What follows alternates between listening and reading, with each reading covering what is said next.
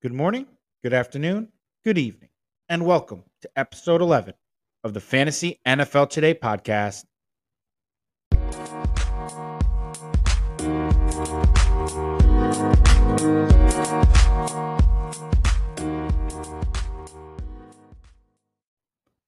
I'll be back. The first guy, sorry, you got Terminator, James Conner. Okay. Anyway, James Conner for me is an extreme value at his current ADP. James Conner is currently being drafted 15th overall in terms of running back. I have him 4 above in my current rankings, which again, we are pushing these rankings out soon. So make sure you're following my Twitter. I'm going to be posting the exact time those go live on the sportsethos.com website. But James Conner's current ADP is 15. I currently have him ranked just outside the top 10 and 11. However, I have a few guys ranked in my top 10. One of the guys that I spoke about on my other episode was Christian McCaffrey. And another guy that I haven't spoke much about is Alvin Kamara. And another guy that I have yet to speak about is Dalvin Cook. Those three guys for me are very avoidable. And let me explain that for a second. Okay, Christian McCaffrey is a steal if you can get him late in the first round. But that injury risk is concerning. Alvin Kamara's suspension is concerning. Dalvin Cook's injury risk is concerning. So if you are concerned about those three things and those three players, James Conner should automatically bump up to your top 7, possibly top 6 running backs in the rankings, PPR. This is going to be a no-brainer. And if you know anything about the Arizona Cardinals and you know anything about fantasy football, James Conner needs to be on your radar. The Arizona Cardinals traded away Chase Edmonds. Chase Edmonds is no longer on the Arizona Cardinals. So that means James Conner, just like he was last year when Edmonds was out, is a total workhorse. Let me break down his numbers for you from weeks 9 to 14. In weeks 9 to 14, in every single one of those games, so that's 5 weeks, he did not have a snap share less than 77%. So that means he was on the field for almost 80% of the offensive plays for the Arizona Cardinals last year in weeks 19 to 14. Not only was he on the field for almost 80% of the plays, he was getting the ball almost 22 times a game. That, my friends, is the recipe for a NFL workhorse / NFL running back that can win you your fantasy league. 22 touches a game is a ton, especially in today's NFL where you have 1A and 1B on a lot of teams. We don't see many workhorses. James Conner is going to be a workhorse this year. Not only was he on the field for 80% of the plays, 22 touches a game, he was tallying over 114 yards per game. That's total yards. That's receptions and rushes. In that time span, those 5 weeks, he ranked RB2 in the entire league in terms of fantasy, only behind Jonathan Taylor. So what that tells me is this: James Conner is certainly capable of carrying a 3-down workload. And when he gets a 3-down workload, he can put up some serious fantasy numbers.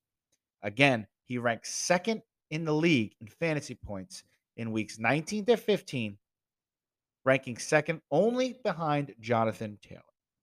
So that leaves me to my next point. Who could possibly challenge James Conner for carries on the Arizona Cardinals this year? And to be honest with you, I had no clue who the second running back was for the Arizona Cardinals. Do you? Think about it. Bing. Time is up. So far, right now, on the Arizona Cardinals depth chart, a man named Eno Benjamin is the running back 2 for the Arizona Cardinals. So, what do? I go back and I look up some research on Eno Benjamin. Eno Benjamin was a draft pick at Arizona State. He was drafted in the 7th round to the Arizona Cardinals just a few years back. Last year, Benjamin carried the ball 34 times. He rushed for 118 yards and he did score a touchdown. But that equates to 3.5 yards per carry. Not terrible, not great at all. I don't think that at all can challenge what James Conner can give you in a 3-down back role for the Arizona Cardinals. So, again, I went back even more. Who is behind this Eno Benjamin kid? I found another kid, a rookie that they just drafted out of USC. And I remember his name is Ingram. And they drafted him in the 6th round. Yeah. James Conner is going to dominate with workload this year at Arizona. The question is, can he stay healthy? And if he can stay healthy, do not be surprised if he finishes in the top 5 in fantasy PPR rankings this year. There's going to be an absolute dip in his touchdown ranks, however. He had 18 touchdowns last year. That's a heck of a lot of touchdowns.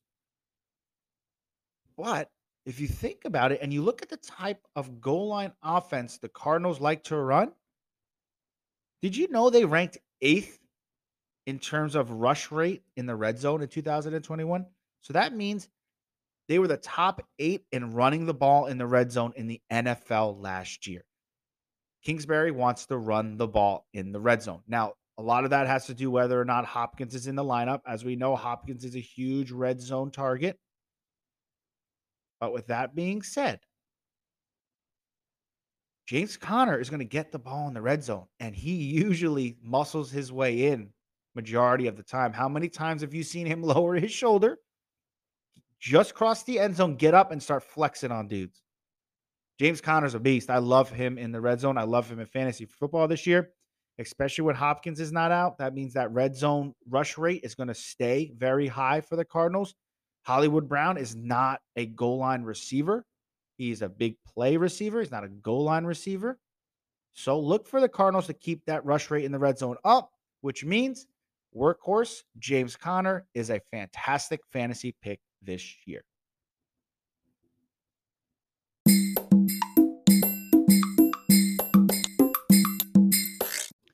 This next running back got 0 credit coming out of college, had 0% chance of getting any playing time as a rookie last year, but proved everyone wrong. And not only did he become a starter for this team, he became a fantasy football stud and a waiver wire 1 pickup.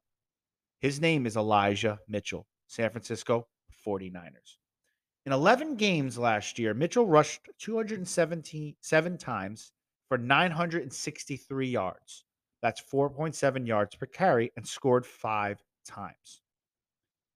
Elijah Mitchell is an extreme talent out of the backfield. Of those 963 yards, Elijah Mitchell's rushing yards after contact was 765 yards. So when he got hit, he rushed for an additional 765 yards after initial contact. That is amazing. He's got a blend of power and speed. He's an extreme elusive runner. This allows Mitchell to be good in the type of offense that the 49ers run. And I'm going to break that down for you in a second. He ended up as running back 26 in PPR scoring and averaged around 14 points per game in PPR. And that's pretty good. However, again, he was just a rookie. Didn't get all the run. 11 games. Got banged up. But what is holding Mitchell back? Why are managers this year afraid to draft Mitchell? Well, it's this idea. It's this thing that we have as fantasy managers to look too deep into storyline, to look too deep into players that have been drafted high that haven't got a chance yet. And that's what's going on in San Francisco. San Francisco last year, the same draft they drafted Elijah Mitchell, drafted a first-round back with a 25th pick, Trey Sermon. Trey Sermon is very talented. Do not get me wrong. but he needs to be in the right offense. And the way that he ran in college is not the right way to run in terms of running for the San Francisco 49ers. Trey Sermon runs really high, meaning his pad shelf, his shoulder pads, his upper body is very straight. It's straight up. So what does that actually mean? Well, that what that means is if you're high and you're running straight up, you're leaving yourself wide open for huge hits. You're a bigger target. But that also means because you're a bigger target and you're not going to lower your shoulder and try to barrel over somebody that often, you're going to be dancing a lot. Okay? You're going to be trying to go left, right, cut, then try to make a move instead of putting your foot down once and planting and getting upfield. What the San Francisco 49ers run on offense is called zone runs. They're an outside zone team and they're an inside zone team. The inside zone is designed to hit inside the tackles. Okay? It's to create movement on the first level of the defense. So that means the defensive linemen are supposed to get movement. You're supposed to push them around. To do that, the zone scheme on the offensive line uses a lot of double teams. So you're creating first level movement on the inside zone plays, and you're getting in position to take on the second level defenders as an offensive lineman. What that means is you're going to double team and get up to the next level. Double team, look with your eyes, play with your hands, play with your feet, look with your eyes, get up to the second level, look for the linebackers, look for the safeties creeping up. So then you can scrape off the defensive lineman and get up to that second level and create a running lane for your running back. But this is where Elijah Mitchell excels. Hear me out for a second. What a running back needs to be able to do in a zone run offense. Okay. The aiming point is the play side hip of the center. So if you're running right, you're looking at the right hip. If you're running left, you're looking at the left hip. The running back must be patient and decisive. He must not make more than one cut behind the line of scrimmage. This is the absolute golden rule if you're a running back in a zone read off or a zone blocking or zone scheme offense. One cut, that's it, get upfield. You read first level defenders on the play side from inside out.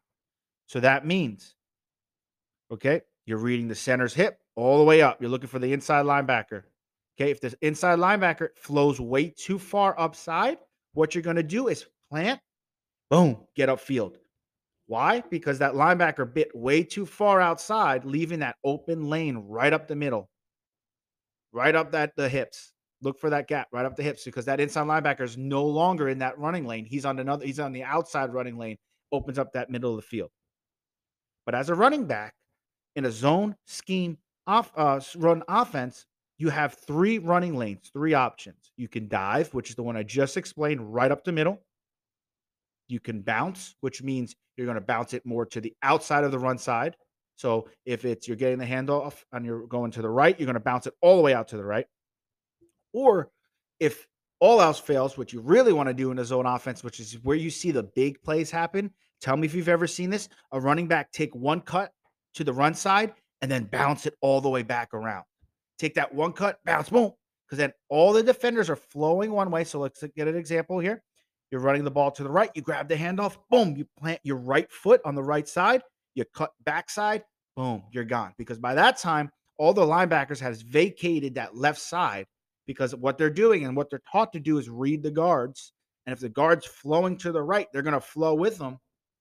But the running back that's got good vision can see that. And if he knows if you're over committing to that right side, and boom, he's going to take one cut and go. So that's what Elijah Mitchell does really well. He's got ability to read the first level defender, so defensive line, inside out, and he makes the correct read consistently. One step, boom, he gets upfield. What Trey Sermon did not do in college was show that he has the ability to make one cut and get upfield. That doesn't mean he's a bad running back. I'm not saying that. I think he's extremely talented. I loved him. I think he's a very good runner.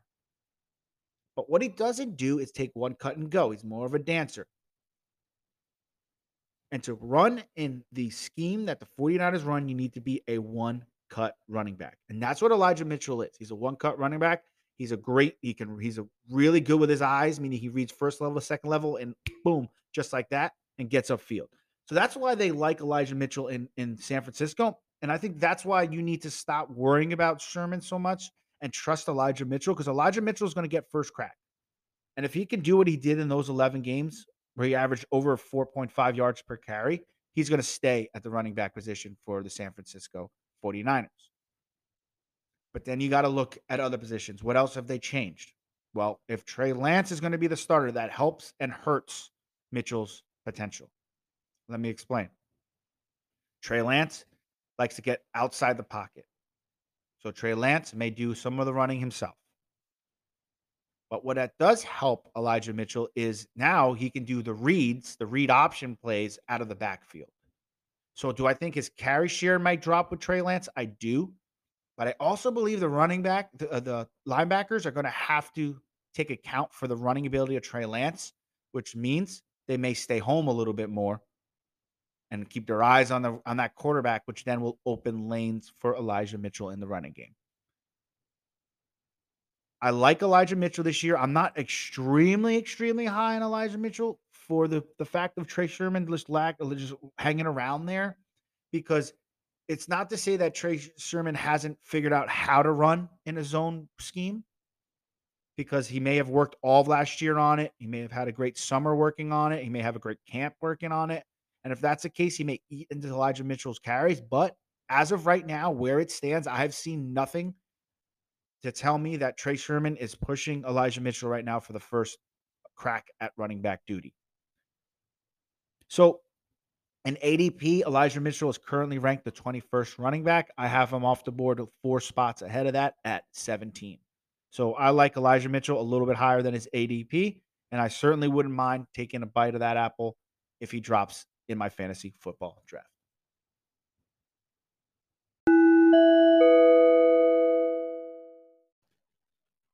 Folks, there is no such thing as a fantasy offseason, only the pre-draft season. And here at Sports Ethos, the pre-draft season has already begun. Our expert analysts are churning out important lessons learned and draft analysis on incoming rookies so you can get a jump on your prep, and will have incredible free agency and a summer league coverage as well. But only if you're part of our premium member team. Head to sportsethos.com now and click on the premium tab to grab a fantasy pass today.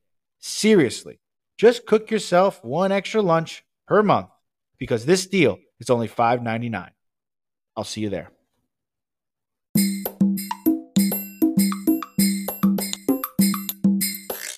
Gabesh. You guys gabesh the last segment? You understand the last segment that I was talking about? I wish I had a video going right now, because I would draw it out for you guys. Doing it and explaining a zone run scheme offense is extremely difficult, and I tried my best, and I hope it made sense. But we are at sportsethos.com working on getting a YouTube channel up and running. And if that's the case, I'm going to break down my likes for fantasy football every single week, and I'm going to tell you why I like them, because of a possible defensive scheme that I can see one of our fantasy players taking advantage of that week. But hold on tight. Everything's in the works right now. We're working hard in the back end of everything in terms of our website getting running, rankings going up, articles going up, betting advice will be going up. Everything's going to be going up on the sportsethos.com website for football purposes. Just stay put. Now that I'm done giving you the X's and O's of why I like Elijah Mitchell, I did touch on another part of why I like Elijah Mitchell, is that I don't think you need to worry about Trey Sermon right now. Maybe after camp, when more word comes out on him, you worry about it. But right now, in this current moment, is what I do my rankings on. I'm not worried about him. And this next running back is another running back that people are not, I wouldn't say avoiding, but they are a little bit low on him because of the fear of him returning from injury, but also the fear of his backup running back. And this man is currently ranked at ADP 22, but I have him ranked at the 15th spot. So that's 7 spots up from his current ADP. And this man is J.K. Dobbins for the Baltimore Ravens. Coming off of an ACL injury, it's always scary. Um, and it's a knee injury for a running back. It's always scary. But J.K. Dobbins is a special, special talent. In 2021, J.K. Dobbins rushed for, you got it, 0 yards. He was hurt. But in 2020, as a rookie, did you know how many yards per carry J.K. Dobbins was averaging? 6.1 yards. That's wild.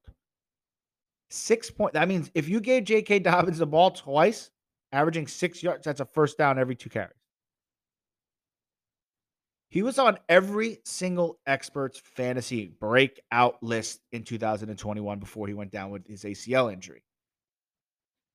If you followed fantasy football last year, I guarantee you 1,000,000% that J.K. Dobbins was on your sleeper list. Not on your sleeper list, but on your must draft list. Breakout candidate. I was even reading an article that was published before his injury, and it was from the Baltimore Star, or whatever the newspaper is in Baltimore. And the headline literally was the heart and soul of the Ravens offense, and it was J.K. Dobbins, not Lamar Jackson. They loved J.K. Dobbins in Baltimore heading into last season. So what actually happened from that point to now, besides just the injury? Well, a lot of people started talking. And once somebody says something negative, it spirals and spirals and spirals and spirals. That's social media today. The fact that people are saying that there's no way a running back can be good in a Baltimore Ravens offense next to Lamar Jackson is lying. Not only are they lying, they're force feeding horrendous information down your throats. So let's backtrack a little bit. I wanted to do a little bit of research, like I told you I do on everything. Let's see what the running backs did last year. With Lamar Jackson, without Lamar Jackson, both. Between Freeman and Murray, two running backs that are shells of themselves, kind of over the hill guys, equated for 15 RB3 performances. This is 2021. 8 running back 2 performances. 4 running back 1 performances. So that means when you add up all their performances throughout the season, 15 RB3 between the both, 8 RB2 between the both, 4 RB1s between the both. And they actually had a higher chance of reaching RB2 and RB1 with Lamar Jackson on the field.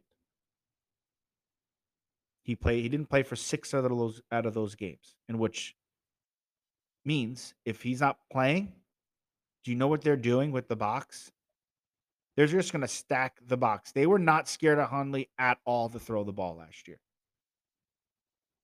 So defenses said, okay, well, we're going to make you pass on man-to-man coverage, and we're just going to stuff the box. We are not scared of your pass at all.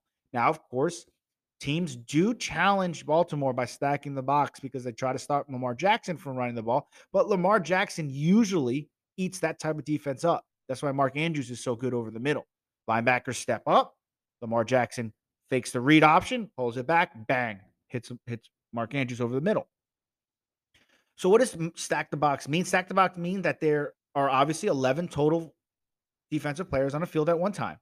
But when you have 7 or more defenders inside the box, that means the running box, the running lanes between tight end to tackle or tackle tight end to tight end on two tight end formations. If there's 7 or more, that means they're stacking the box. The defense is focused on stopping the run. And when Lamar Jackson was not in the game, that's what defenses were trying to do, because they were not worried about the pass at all. But again, guys like Freeman and Murray, who are, again, over the hill running backs, put up decent seasons. Now, there are also blaring issues with Dobbins, right? One being that he really doesn't catch the ball very often. He had 18 catches on only 25 attempts as a rookie. So I do think that his ceiling is a lot higher in non-PPR leagues. But there's also another issue, and this is the issue that I was talking about when I brought up the guy behind him, the guy that everyone seems to be wanting to put a little asterisk next to J.K. Dobbins' name, the be careful running back. And this man is Edwards. Edwards posted at least 130 carries and 700 yards in 3 straight seasons. That's those are good numbers. 130 carries, 700 yards, 3 straight years. And Baltimore obviously trusts him. Gus Edwards, they obviously trust him. He's a bulldozer. He just runs straight. And that's exactly what they want him to do in this offense. But with that being said, Gus Edwards is 27 years old, but for some reason, no one is bringing up the fact that he is also coming off of an ACL tear of his own. Everyone's, oh, Gus Edwards. Gus Edwards is going to take carries away from J.K. Gus. Now, that may certainly be the case. But as of right now, and if you're drafting right now in your redraft leagues, your draft this early, you're insane. There's something wrong with you because you got to see training camp. You got to give this more time to work itself out. If you're drafting right now, you might as well just close your eyes and press click on your mouse and just draft whoever it drafts. Just auto draft it. It gets me. I'm starting to get heated because I don't understand the why are you drafting this early? Because you have no brain? You don't want to do research? Because this is the type of an issue that needs research. This is the type of backfield that you need to watch throughout training camp because both these guys are coming off of injury.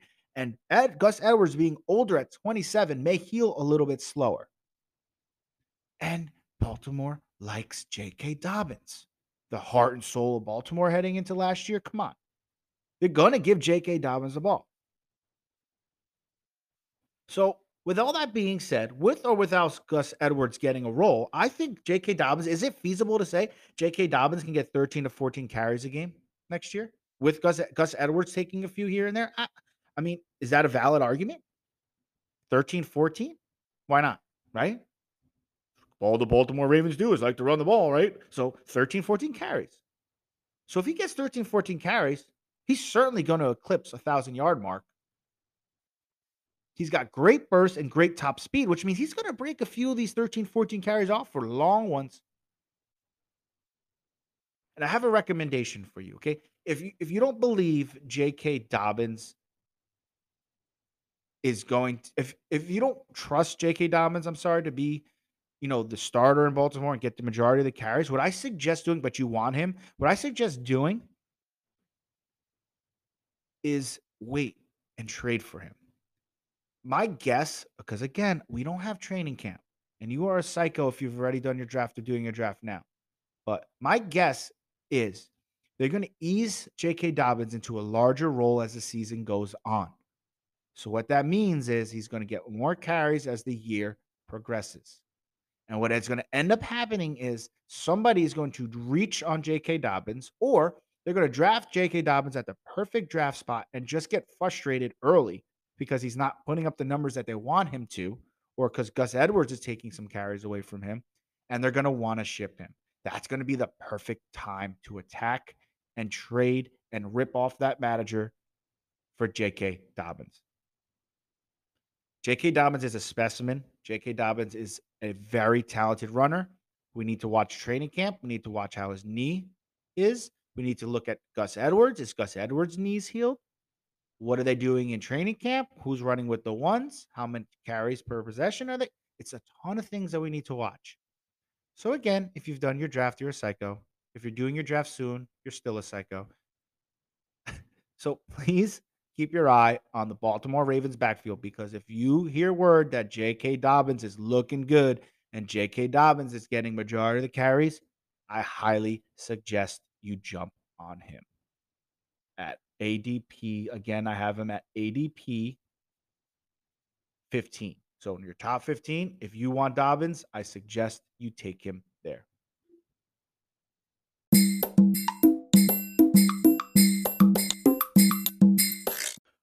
All right. That is going to put the bow on episode 11. I really hope you guys liked this episode.